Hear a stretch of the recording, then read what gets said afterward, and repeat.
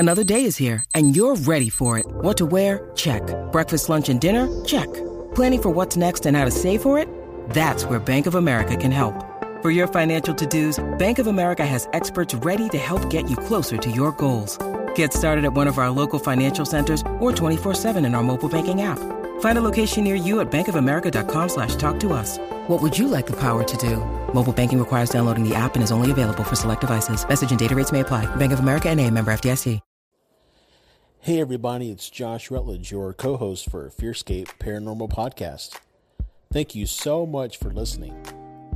If you'd like to support us more, please head over to our website, fearscapepodcast.com. There you can click on store and browse some really awesome t-shirts and maybe pick a couple up, or even go to our Patreon page and see how you can support us monthly. We love bringing you awesome content just as much as you like listening to it. Enjoy the show.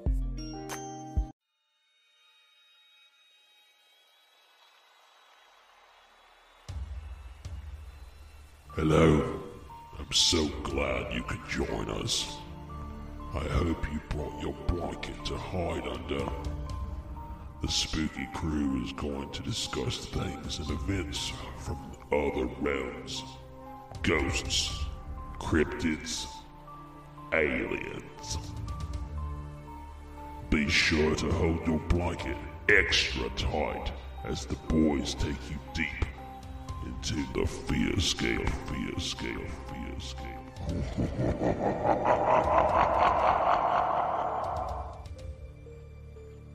Welcome back, ladies and gentlemen, to another papal edition of Fearscape Paranormal Podcast. That's right. I'm your host, Stefan Gearhart, joined as always by my heavenly, egregious interest of love, Josh Rutledge. You're gonna lose that job. I'm gonna take it away. Hey, that's okay. I'll take it. Let's break out the thesaurus and see what kind of adjectives we can find. That's a good idea. I'm going to. But yeah, no, thank you, everyone, for tuning in. Josh, it's good to see you. Yeah, good to see you, Stefan. Yeah, we've got a wholly good episode for you guys. I'm going to make so many puns. Our good buddy, the theologian, is in the Holy Land right now. Yep. So, I mean, he's nowhere near the Vatican, which is what we're going to be talking about tonight. We're going to be talking about the Vatican vaults and legends and lore and all that stuff. I'll also be sharing a dream with you guys that I had about the Vatican vaults one year. But before we get into that, we want to share with you our Psychic Dictionary word of the day. I guess word of the week. This comes from the Encyclopedic Psychic Dictionary, and I just randomly opened to a page and grabbed the first word that I saw, and in this is window area. And you're like, oh, it's an area where a window sits, right? And I was like, this one's going to be boring, and then I read it. And it's actually under the ufology area. It says a portal from one dimension to another dimension, a section of Earth that can open up similar to the Bermuda Triangle, a geographical location where UFO sightings have occurred repeatedly for many years, situated on or near known magnetic vaults. Paraphysical objects become temporarily visible when traveling over such areas. You know, that it's really interesting because I've been working my way through the Eighth Tower. Which John I think Keel, which I think I've talked about probably for the last several episodes. So it's taken me a while to work through it. But one of the things he talks about is those window areas. Like it actually comes up in the book. Interesting, yeah. So, and you know, if you recall, and I'm where this is going, back to Hellier, they talk about Somerset potentially being one of those window areas or I didn't fringe even think areas. about that. I mean, you had no idea what word I was going to pull. I mean, Nope. Right before you got here, I went, Yeah. this works. Right. So, synchronicity. Synchronicity. Oh, it's the police. But yeah, so we're going to be talking about the Vatican vaults tonight. That was our word for the week, window area. And let's go ahead and jump right into spooky news.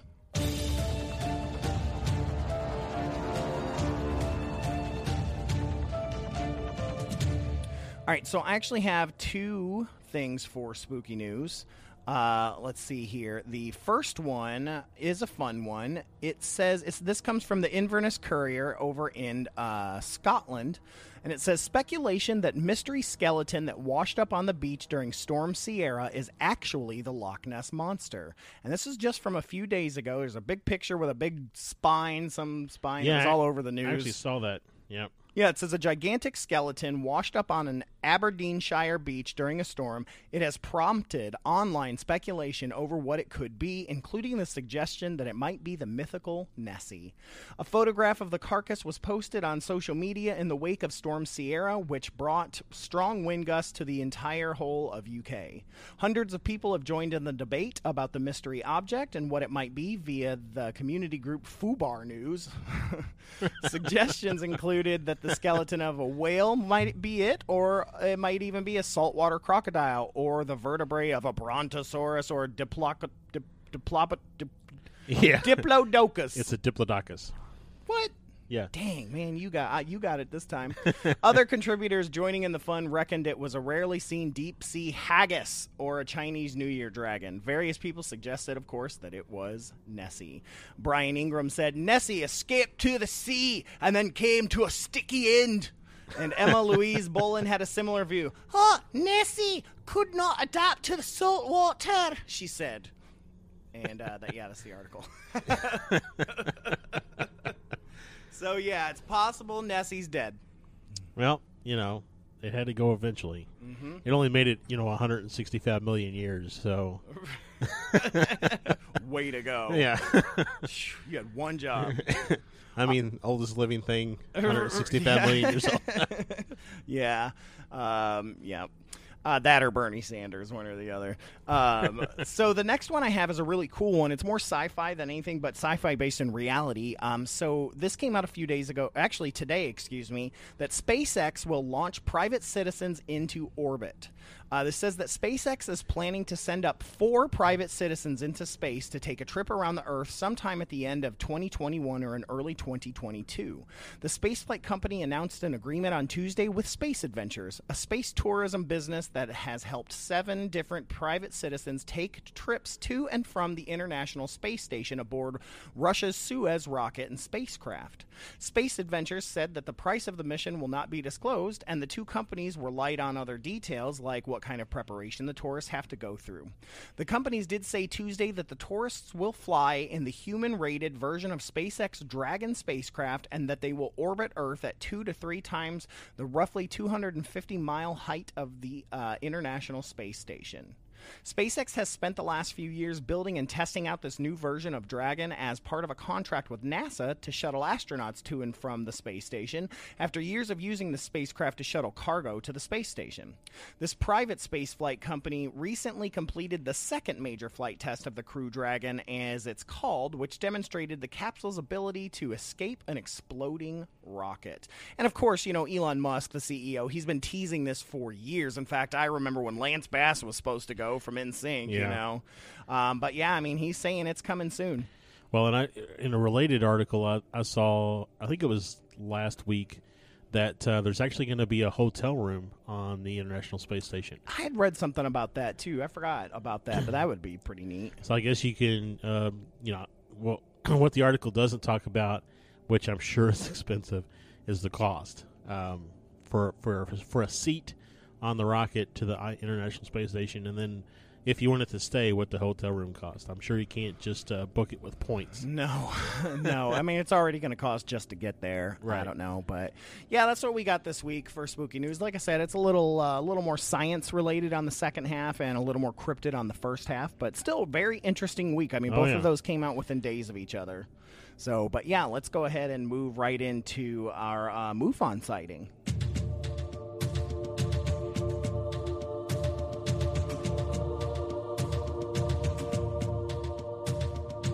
Yeah, so I'm doing this is actually something that's a little different. It's not really a particular sighting, but I got a report from MUFON, actually, of all of the sightings broken down by country for January. Interesting. And so, you want to guess who had the most sightings? UK.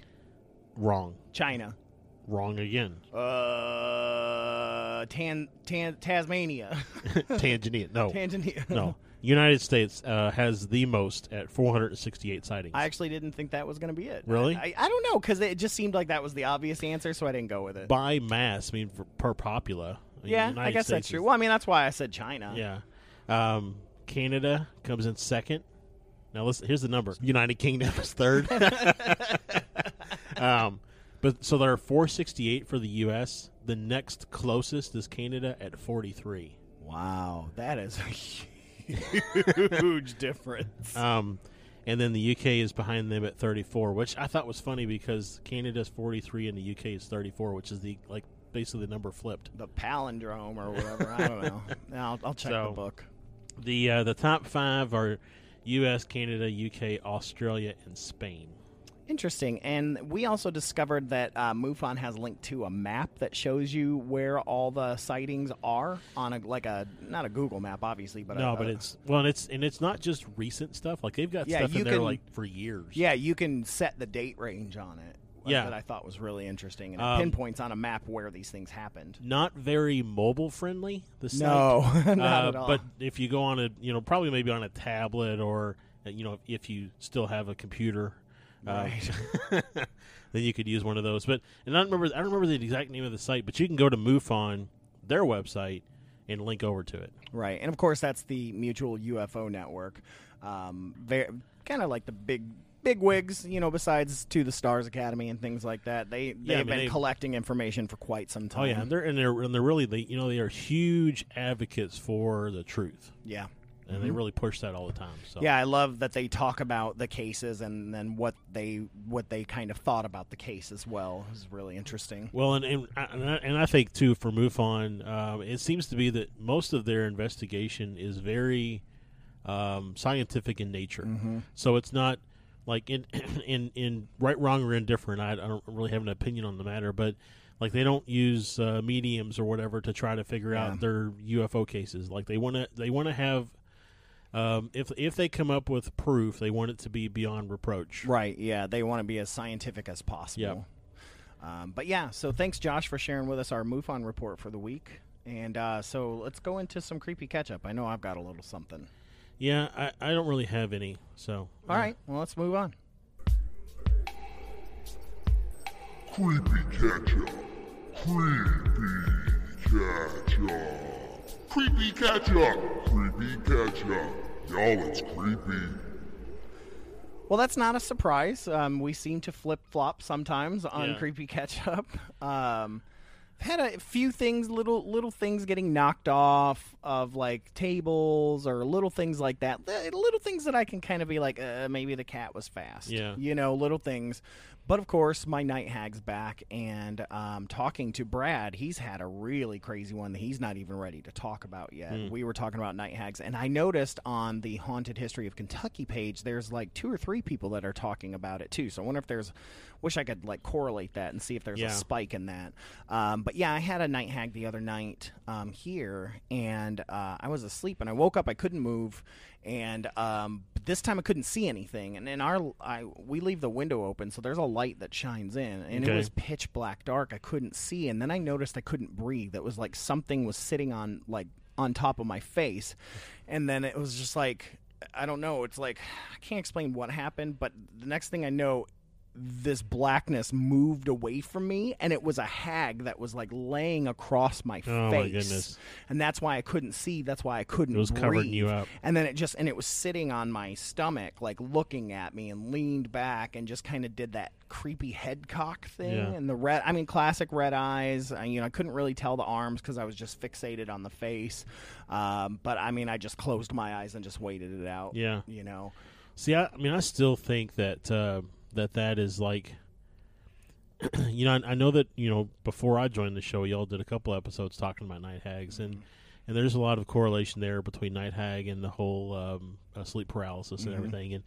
And I think some people conjecture that it's really just a symptom of the sleep paralysis, right. That like your mind is inventing those things. Right, because you're caught in a state of sleep and wake. Right. So, but I also just based off of like some of the stories that we've done in relation to like, the djinn and some of the other things that we've talked about with, just since I joined the show, I really get the feeling like, with the Fae and everything, it's just that there is a world in between worlds. Absolutely, and it's funny you mentioned the djinn, because when we covered our Night Hag two-parter, the djinn were brought up.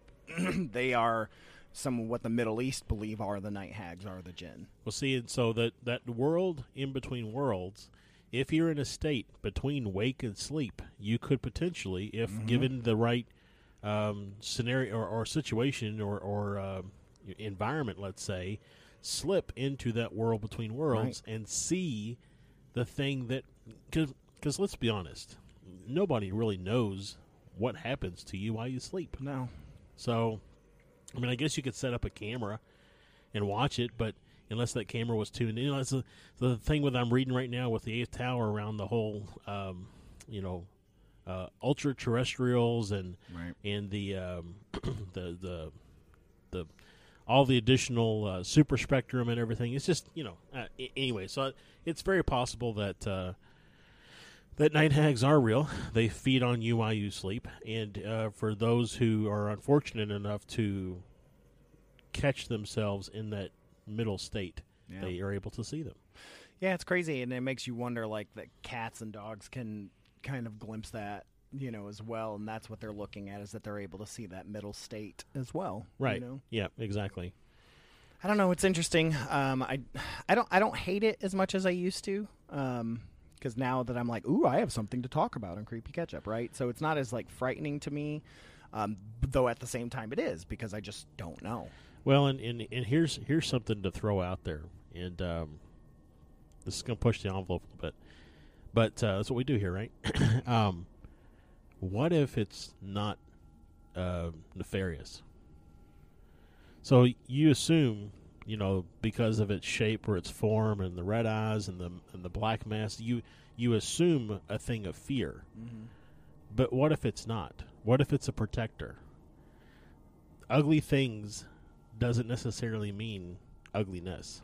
That's true, but I mean, I feel like I'd be safe. I mean, I've seen other things before and not felt scared, But you're scared because you wake up in a state where you catch something that you're not anticipating being I mean, there. it's true if you think about ghosts, whether they're nefarious or good, you're still like, it's a ghost, run!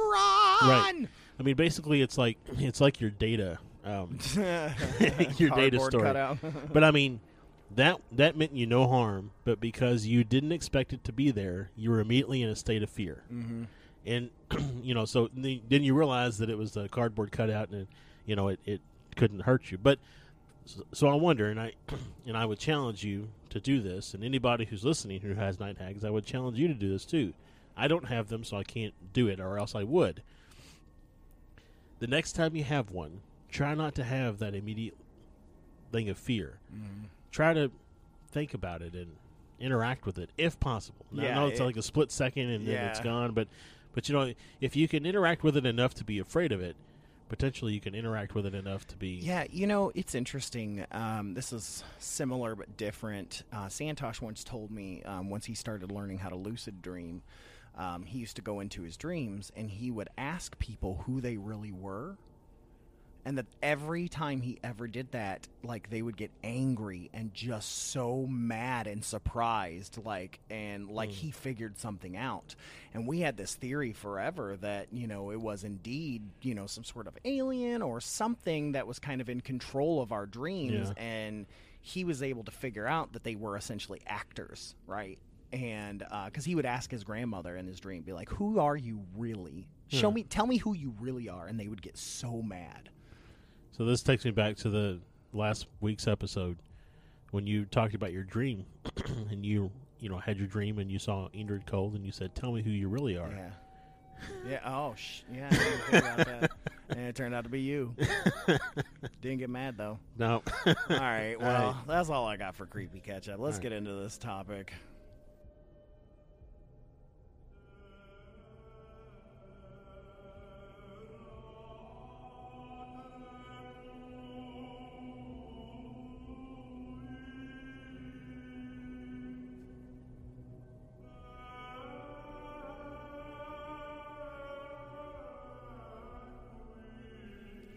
So it's church time. It's Catholic church. I grew up Catholic. You know, most people that have listened to this show know that my first ghost sighting I thought was the Virgin Mary or my guardian angel.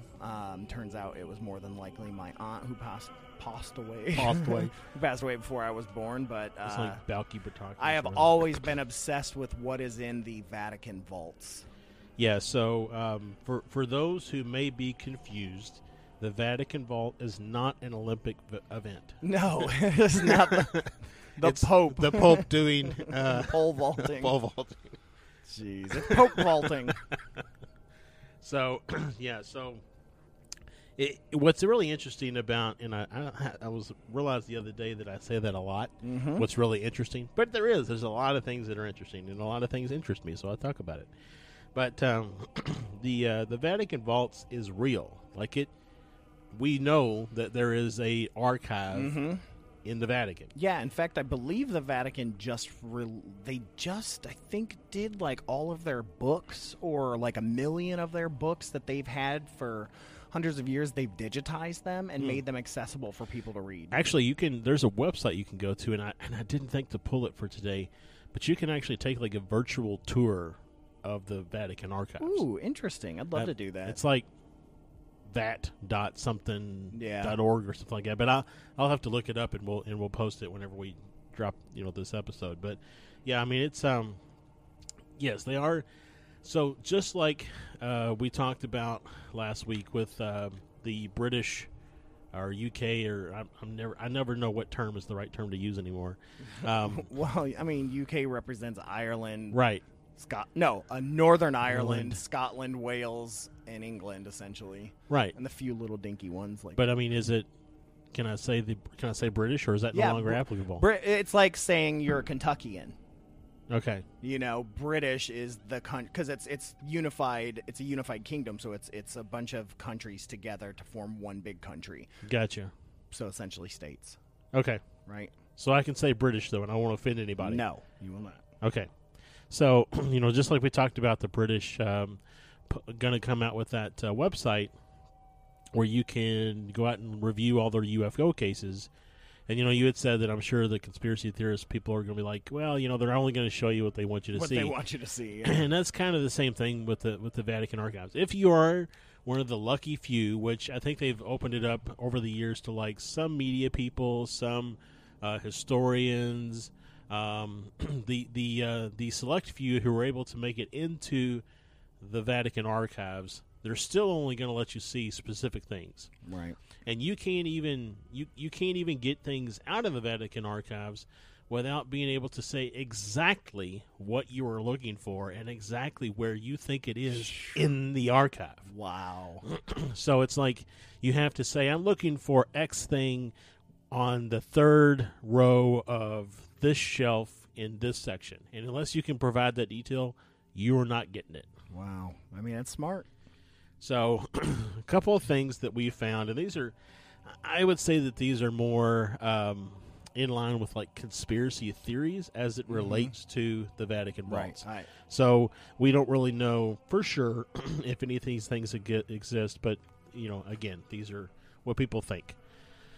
So first up on the list, rumor has it that deep inside the vaults, the Vatican has proof of something that could send the faithful running. It's said that the Vatican actually has evidence that Jesus never existed. That seems counterintuitive.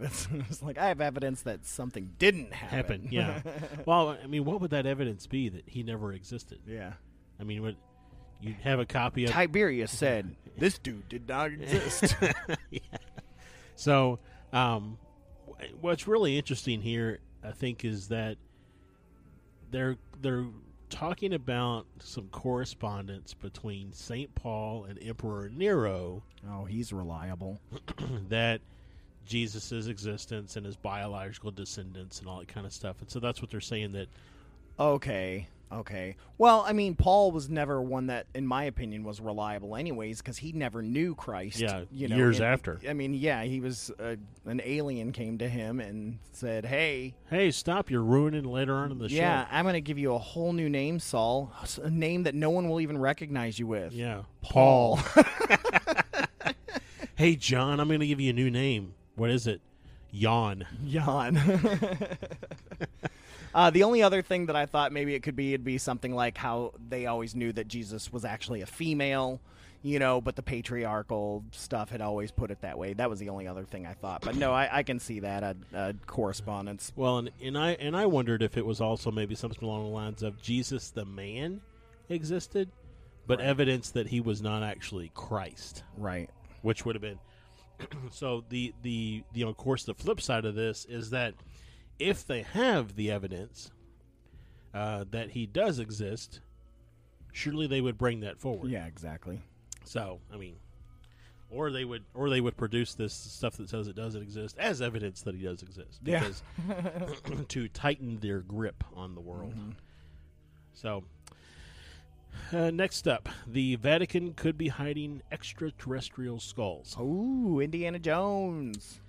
Well, and it says that they it's speculated that they found them during a what's it called when you excavation? Yes, thank you.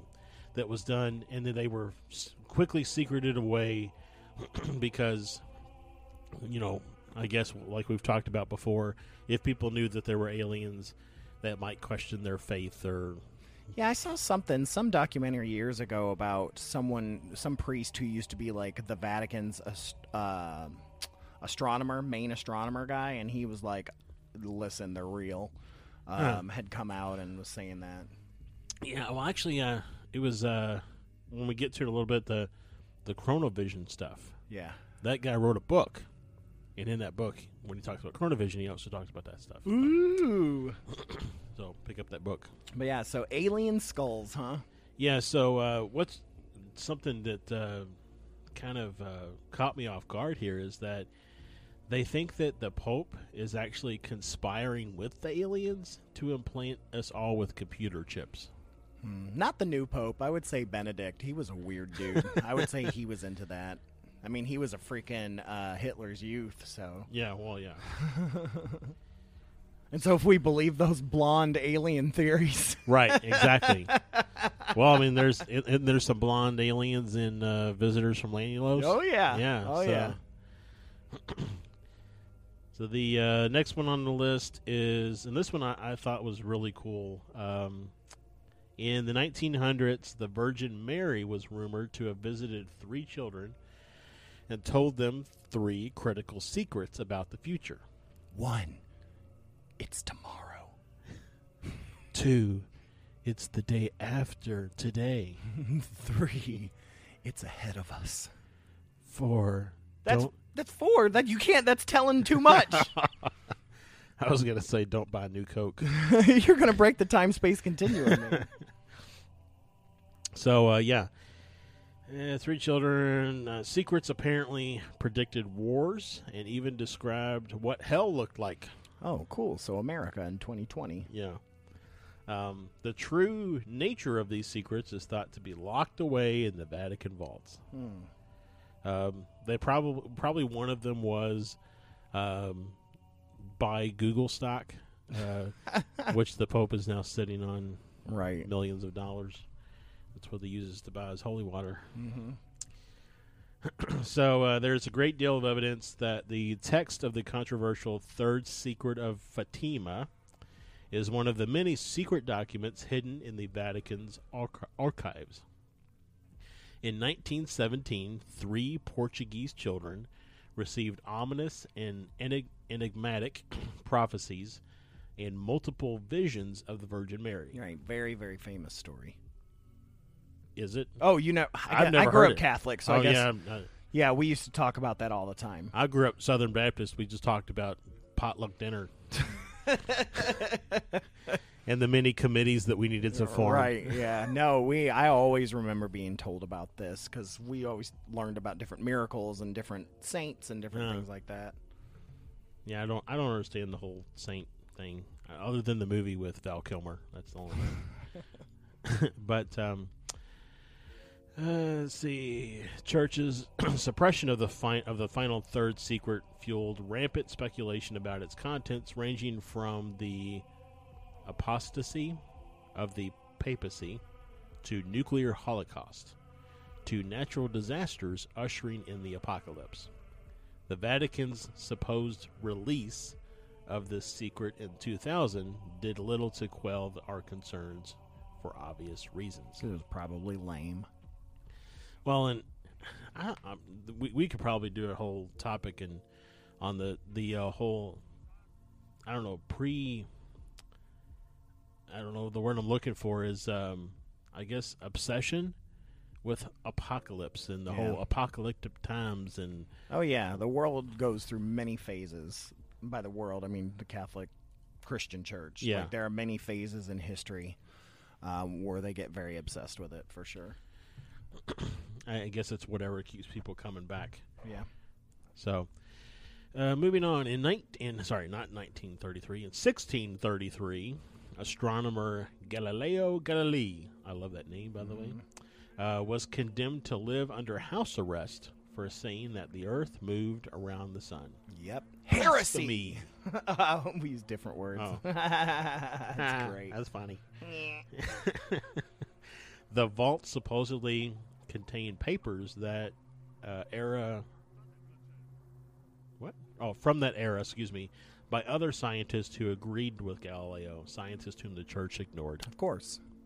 Man, the church back then was crazy, man. I mean, it's not great now, but, I mean, back then it was just, they were supreme, and, I mean, that power it's addictive. Well, like I said, we could probably do a whole, maybe some sort of a Fearscape Unplugged, if you will, Yeah.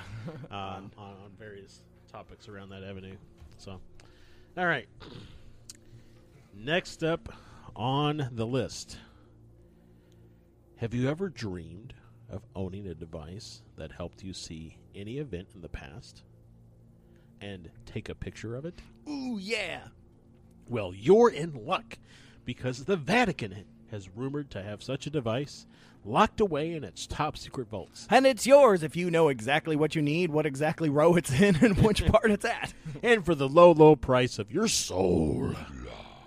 So the Chronovisor. Yes, Chronovisor. This is the thing that I have been, like, waiting for. Like, when you first got on, I was like, I cannot wait to cover the Chronovisor. And I think we even mentioned it a few times on here. Yeah, so I did try to save it for later on, just mainly so people would stick around and listen to the rest of the show. You know, if I give you everything you want right at the end of the beginning, then you'll just leave and you won't listen to it anymore. Bye. So the Chronovisor is supposedly a machine that allows its users to view past and future events. The device is said to have been built by an Italian priest and scientist. Father, take a stab at that. Pellegrino Maria Ernetti. There you go. So he could record evidence of Christ's crucifixion. Of course, as there is no record of the machine, its most likely resting place must be hidden somewhere in the archives. Yeah. I mean, it's like, this is why I get mad at religion. It's like, you have this ability to go back and see how war could have been stopped, how this could have been stopped. And you're like, I want to see the crucifixion. Well, again, assuming the machine is real, if they went back and saw the crucifixion and took a picture, right, then we would have proof. We would have proof. Though, at that time, and they could have taken a picture of any crucifixion and said, well, that's Jesus. Yeah, that's true. There were millions of them. But I suspect that a lot of the faithful would have accepted that as, especially if it came from the Pope. Oh, and especially if the Pope is like, yeah, come here, let me show you. Here you are when you were a baby. Yeah. I'd be like, okay. Yep, sign me up. It's, like it's time for a committee. It's like the movie Elf, where they still saying his, book of gifts. Yeah. Like, Tracy wants to, someone is like, so yeah, if you show people things that they assume other people don't know, then obviously you must be telling the truth. But again, so the part of me that says that that Christ is probably not real says that if they did in fact do all those things, they would have produced because again, like I said before, it would have resulted in more people coming to the church. Exactly. So, in the early 1960s, people were alive then. Mm-hmm.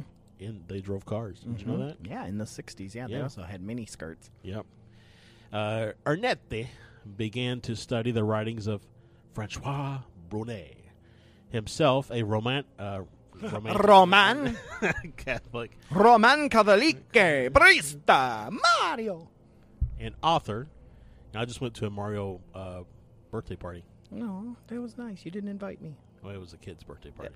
Yeah, you didn't invite me. Well, they don't know you. We're talking about the Catholic Church. Sorry. Okay, go on. So, Arnette allegedly ended up helping Brunet construct the machine as members of his team, which included 12 disciples, 12 members of the team. Is Arnette Jesus? Maybe. I don't know. He's an alien. World-famous scientist. He identified two of them as Enrico Fermi Really? and Werner von Braun. That's interesting that Enrico Fermi was one. Well, I think it's interesting that Werner von Braun was one. Yeah, well, I think that Erner Werder is one. Braun Ferber. Hey. The Swedish chef was a member of the... I'm sorry. I'm probably gonna get like virtually smacked. But who is Enrico Fermi? Nuclear physicist. Okay. Of course, you know who Werner von Braun is, right? Mm-mm. Warner Brothers? No. He was almost single-handedly responsible for the U.S.'s space program in the 60s. Wow. How did we not each know the others? Like, Fermi is, like, one of the reasons, like, nuclear fission and all of that is a big deal. Yeah, we're... we should make sure we know the other ones first. Yep. So the chronovisor was described as a large cabinet with a cathode ray tube for viewing. Not a catheter tube? No, not a catheter tube. It would make you pissed off, though. Oh. For viewing and received events and a series of buttons, levers, and other controls for selecting the time and location to be viewed. It could also locate and track specific individuals. I wonder how it would do that. Yeah, I mean, I'm really more so. I'm very interested, of course, in seeing the picture, but I'm curious. This being, I guess, in the early '60s, that what was the operating system?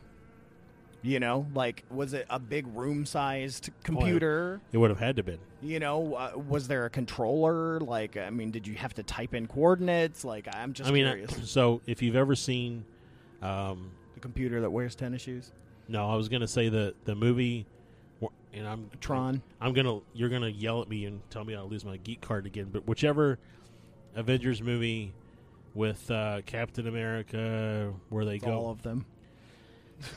It actually wasn't the Avengers. I take that back. I think it was Civil War, maybe. Okay, so Captain America Civil War. So they go, him and Black Widow go, and they find the bunker where he had trained, and underneath is that German scientist and that bank of computers. Armin Zola. That's basically what we would be looking at. Oh, okay. Yeah, okay. Because that was been around and the they 60s. talk a little bit more about that in Peggy Carter, the show. That was really cool. Yeah, I couldn't really get into that because there was no superpowers. Oh, I could get into it because Peggy Carter.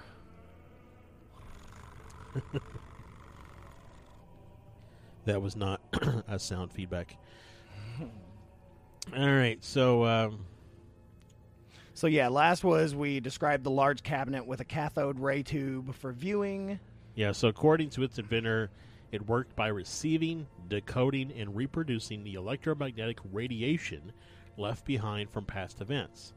It could also pick up the audio component or sound waves emitted by these same events. Wow. So could you imagine being able to, like, hear, like, some famous singer that never got recorded, right, to hear them? Well, Or hear Mozart play. Yeah, I mean, there's a lot of different things that I'd like to be able to hear or see from the history. But there's some truth to this. So how do we know the age of the universe? we measure the electromagnetic radiation Right. from the Big Bang. So there is some real science that's mentioned here. Well, that's what makes it so interesting. I joke about the chronovisor, but I'm massively interested in it because just what you said, there's some real science behind it, and it's one of the ones that makes me question big time. Well, and the fact that it pulled in these real scientists, of the kind of big scientists of the day, to work on the project.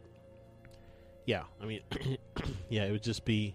I'm sure, not only is the device locked away, but I'm sure all the research is locked away as well. Right. Well, and they don't make sockets that fit those kind of plugs anymore. You have to have an adapter. Yeah, it's like the old Nintendo adapter that you had to wire the prongs onto the. Yep. Because that's how they did it, man. Right. For your antenna or for your Atari. Yeah, that's right. Anyways, so Ernetti lacked hard evidence for these claims. He said that he had observed, among other historical events, Christ's crucifixion and photographed it as well. A copy of this image, Ernetti said, appeared in the 2nd of May 1972 issue of La Domenica del Corriere. Okay. I went back and looked. I tried to find a copy of that. I could not find a copy of it. It's probably in a library somewhere, actual printed copy, but it's not digitized as of yet.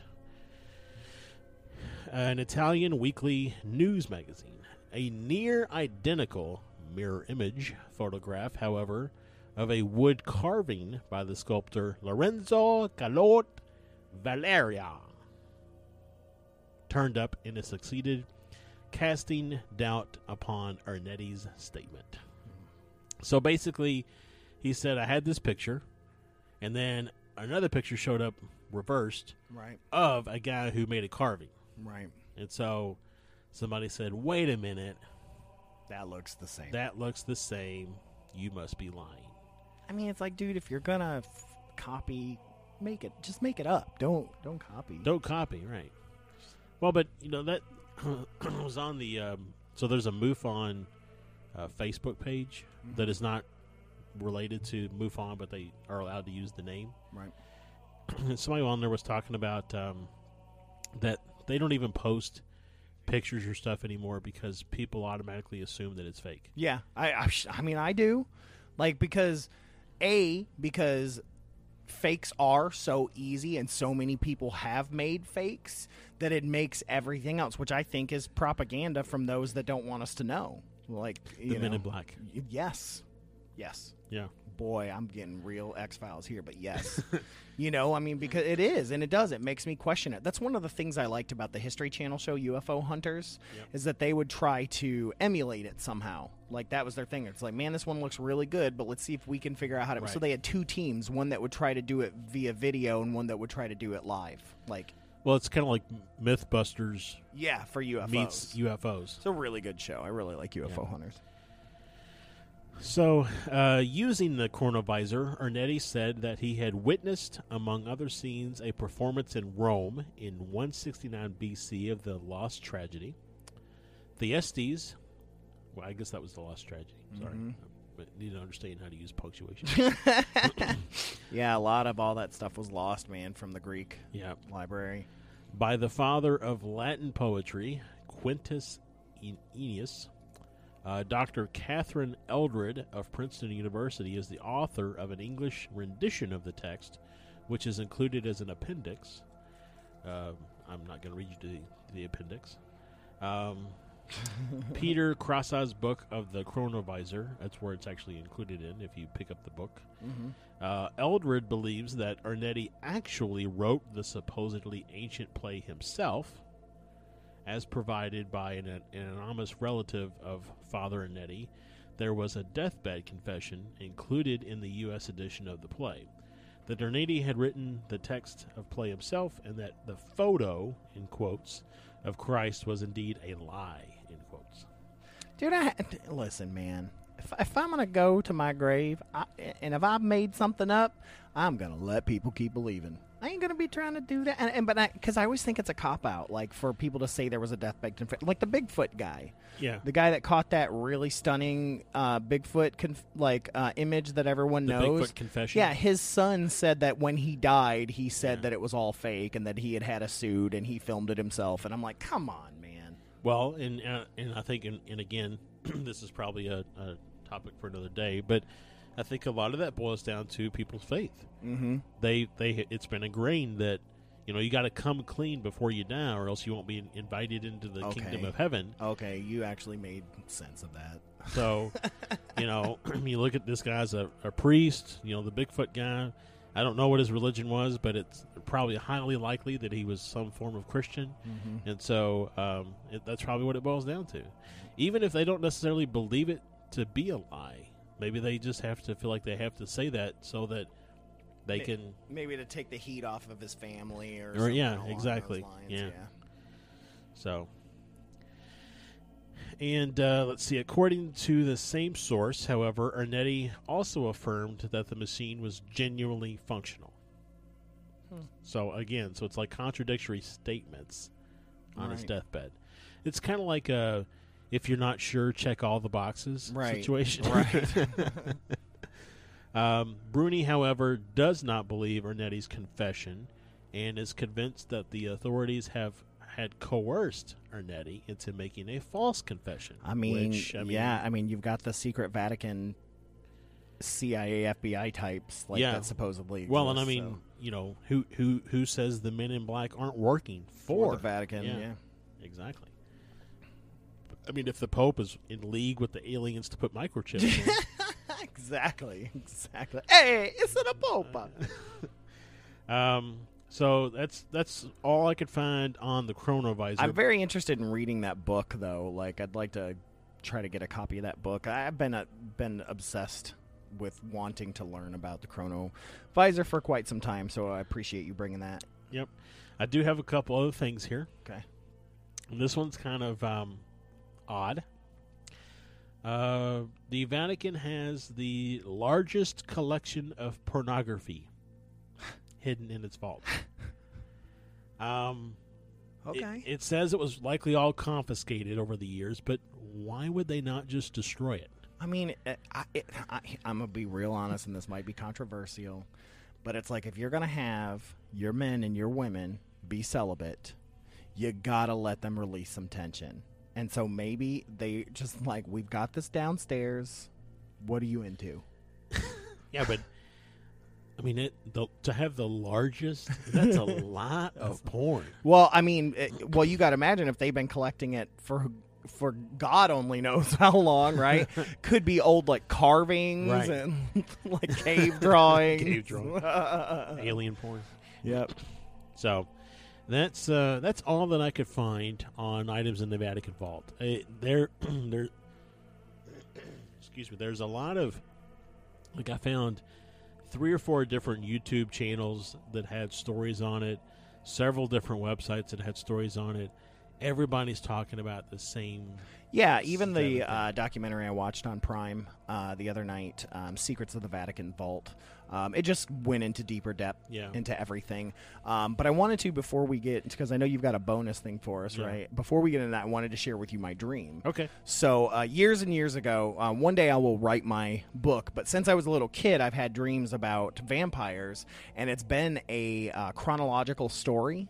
It always picks up later, always. And there was one where forever I was always attacked, and then one time I figured out how to fight back, and there's this whole thing. But anyways, there was one point where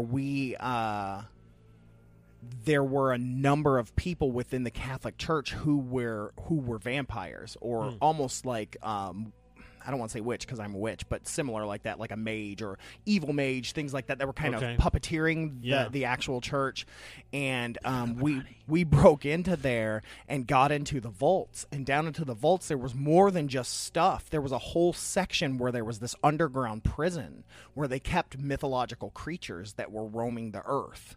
That they were keeping them out of the public's eye. And then they would use dangerous ones like werewolves and things like that as a way to control populations and things like that, and the bad guys would use them, but there were also things like fawns or things from other religions, leprechauns. I mean, all of those things that they kept down there, and we were trying to figure out what we wanted to do, if we wanted to break them free or things, because, and then I looked, and there is a theory that they house these supernatural creatures, that they study them, and that there are aliens and cryptids and vampires and all of these things from the lore, because for the longest time the Catholic Church was the only epicenter for scientific discovery, essentially. You know, like they were the main body. Everything went through the church. That's why Galileo, right. You know, but they had their own scientists and things like that, and I guarantee you they still do. So, you know, they're not all just preaching mass in the Vatican City, right? So they've all got jobs. They're not all priests. So, right. I don't know. Just that was my dream, and it was really, really interesting. And I mean, I can remember it vividly. And if I ever get to the Vatican and I ever somehow get into the vaults, I'm curious to see if that's what my dream was, right? So I might have to do that 360 view. Yeah. Well, there's a couple of similarities there with, like, so the movie I, Frankenstein. Have you ever seen that? I know what you're talking about, but I never did get around to seeing it. So it's pretty interesting, and it's basically like they somehow use Frankenstein's monster to fight the forces of evil. Right. Yeah, I think I read the comic when I was younger. Yeah. But it's really, so there's a similarity there. But yeah, I mean, that's really interesting. Yeah. Yeah. Someday I'm telling you, I'm gonna write my book because it's the dreams I could tell you, like, that I had. All right, so bonus material. Boop, boop, boop, boop, boop, boop. So this comes to you from The Eighth Tower, which, again, I'm working my way through. Yep, I'm next. Yeah, because right now I'm reading Cipher of the Euphonauts. Right. The secret Cipher of the Euphonauts. Right. And my dreams have been crazy, of course. And it's amazing the people that he mentions in there. And, like, you know, like I told you, I had just recently started learning about George Adamski. Yeah. And then the day I crack open the book, there's talking about George Adamski. And I'm like, okay, he's on our list now. Yeah. It's just really interesting, and how much it feeds that same narrative of Hellier. And, like, I now see how Terry Wrist and how Greenfield is all tied into all of this. It's nuts. So you may be asking, what does this have to do with the Vatican vaults? Yes. Well, in the book, The Eighth Tower, Keel proposes that Saul was visited and converted by an ultra-terrestrial. Right, yeah. Keel mentions that in Mothman Prophecies. In the very beginning of the book, he lightly just throws it out there in the mix of a couple other things that were possibly alien sightings or ultra-terrestrials. So this is what it says. In the Acts of the Apostles, the story of Paul's conversion is repeated 3 times. Acts 9, 1 through 19, 22, 5 through 16, and 26, 12 through 18. And it describes a series of manifestations that have occurred repeatedly in modern times with only minor variations. Surprisingly, these manifestations are largely ignored today, even by the theologians who complain that, in quotes, God is dead, and that the wonders of the biblical times, have long since ceased. We are, in fact, surrounded by the same kind of happenings that were once regarded as miracles. Saul of Tarsus was a tent maker and a man of some education when he set out on the road to Damascus to join a battle against the growing Christian cult. At high noon, on the desert,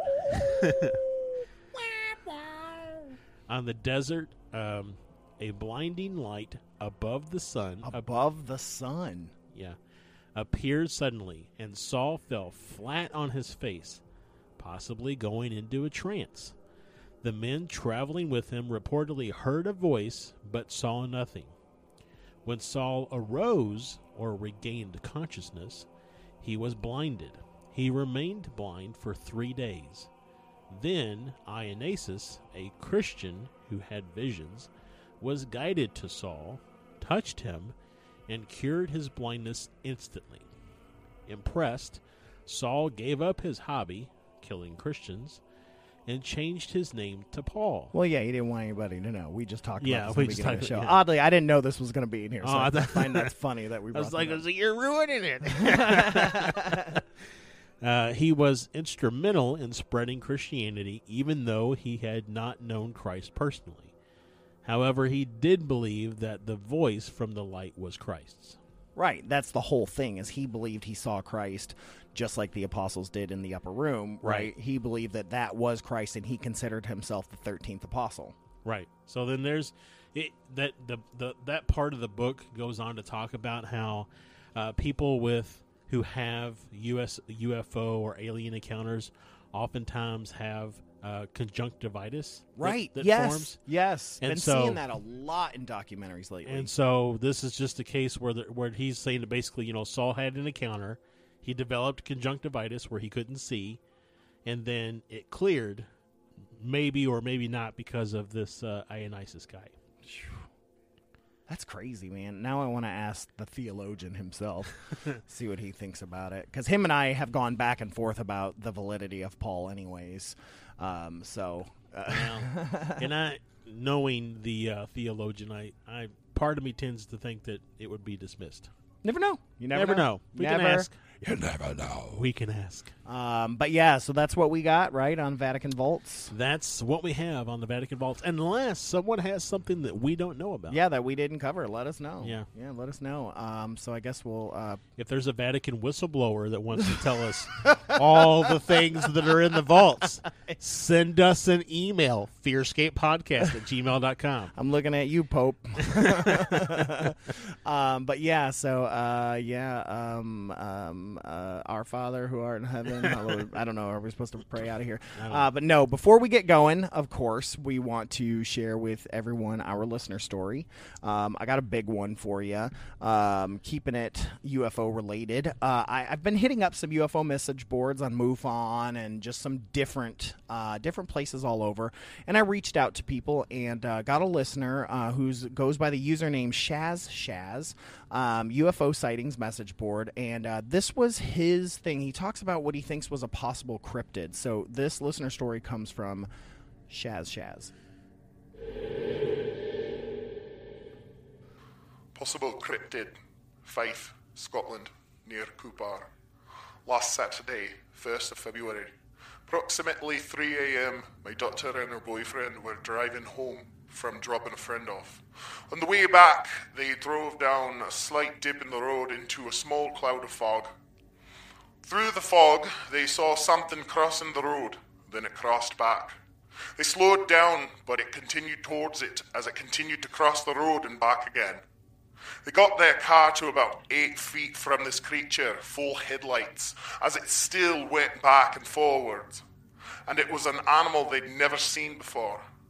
It was about the size of a small dog, but very fat, greyish, mostly bald, and it had a very long nose, like a small trunk. As they watched it, fear began to rise in both of them. My daughter violently threw her phone onto the floor and still doesn't know why. Then the creature ran into the woods to their right and they continued their drive, but suddenly became really terrified. He said his heart started pumping in his chest and in his belly, and she started yelling. They both ended up having a row. Then a few minutes later, they were friends again and laughing the rest of the way home. I asked them if they thought that the animal was carrying its young, one at a time across the road, but immediately they both answered no. I asked if maybe a creature had its face caught in a container, a bottle or a can, and still no. We Googled everything from wild pigs to giant anteaters, aardvarks and wallabies to badgers, but no. My daughter came to me later with this picture and they agreed it was exactly like that, but real life. So yeah, interesting story. I didn't get to see the picture. He didn't give me the picture. Yeah. I don't know what the picture was, but I mean, it just seems like it was some sort of like hog or shaped like that. Yeah. That size. If they're talking about a wallaby or a aardvark or an anteater, that kind of size of my dog, essentially. Right. It's basically like a miniaturized version of the Boss Man from Star Wars. Yes. It's like Misa. Boss Nass. Yeah, there you go. Boss Nass. Yeah. Yeah. Very interesting, though. I mean, I love that he was like, hey, we're up to the possibility that it could have been something else. But they swear that it was like nothing they'd ever seen, and they saw it multiple times, right? Yeah. And they know the animals of their area. It's like, if I saw 4 tigers crossing the street, I'm going to be freaked out. Right? Because there's no tigers here. Yeah. Right? Just cardinals and wildcats. Right. And pumas. And Hoosiers. And cougars. Yep, lots of cougars, especially in the South End.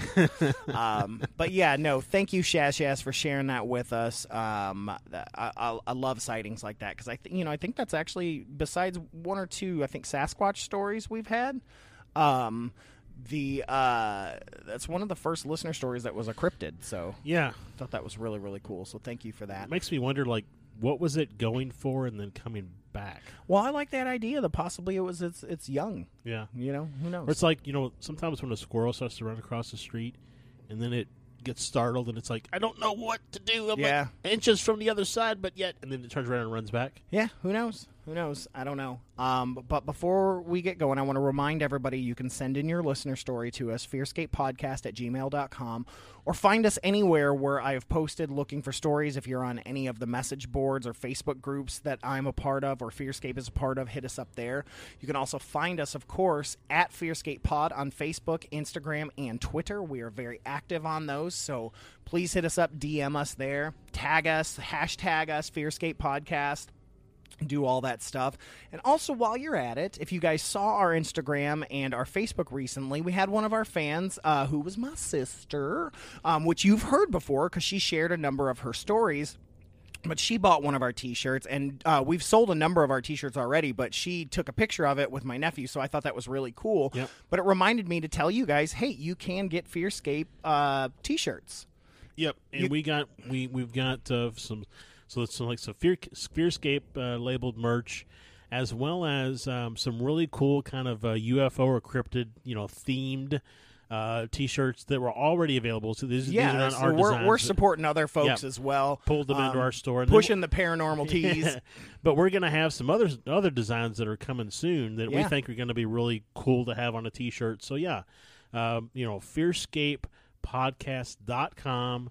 If you're on your mobile device, you click what they call the hamburger menu or the 3-line menu, and you click store. Or if you're just on a computer, you can just click store in the upper right-hand corner. Yeah, but I mean, you guys saw I bought one too. I mean, they're pretty inexpensive. I think they're about $20. Yeah, and they're comfy, man. Mine's really, really comfy. But yeah, check that out. We love that. It's just fun. We like spreading the word. So get out there, spread the word of Fearscape. And once again, that's fearscapepodcast.com. You can also check in on all the old episodes on that as well. It'll take you to our anchor page. And, thank you guys so much for tuning in. As usual, we are going to get out of here. But I just wanted to thank everyone once again. And thank you, Josh, for being egregiously attractive to me today. Oh, you're my love interest. So am I attracted to you, or I'm attractive to you know what I'm saying? Yes. Okay. Yes. So this has been Stefan. We'll catch you guys on the flip side. This has been Josh. The truth is out there. And remember, the Vatican's hiding some stuff. And so if you're getting spooky, make sure to hold those blankets extra tight. Good night, everybody. Good night. I'm so glad you were able to join us for that horrifying discussion. I hope they didn't frighten you too much. Tune in next week for even more research into the nightmarish and haunting creeps and spooks that we tell ourselves don't exist, but we know they do. Make sure you have your blankets, that you hold them extra tight. Next time on Fearscape.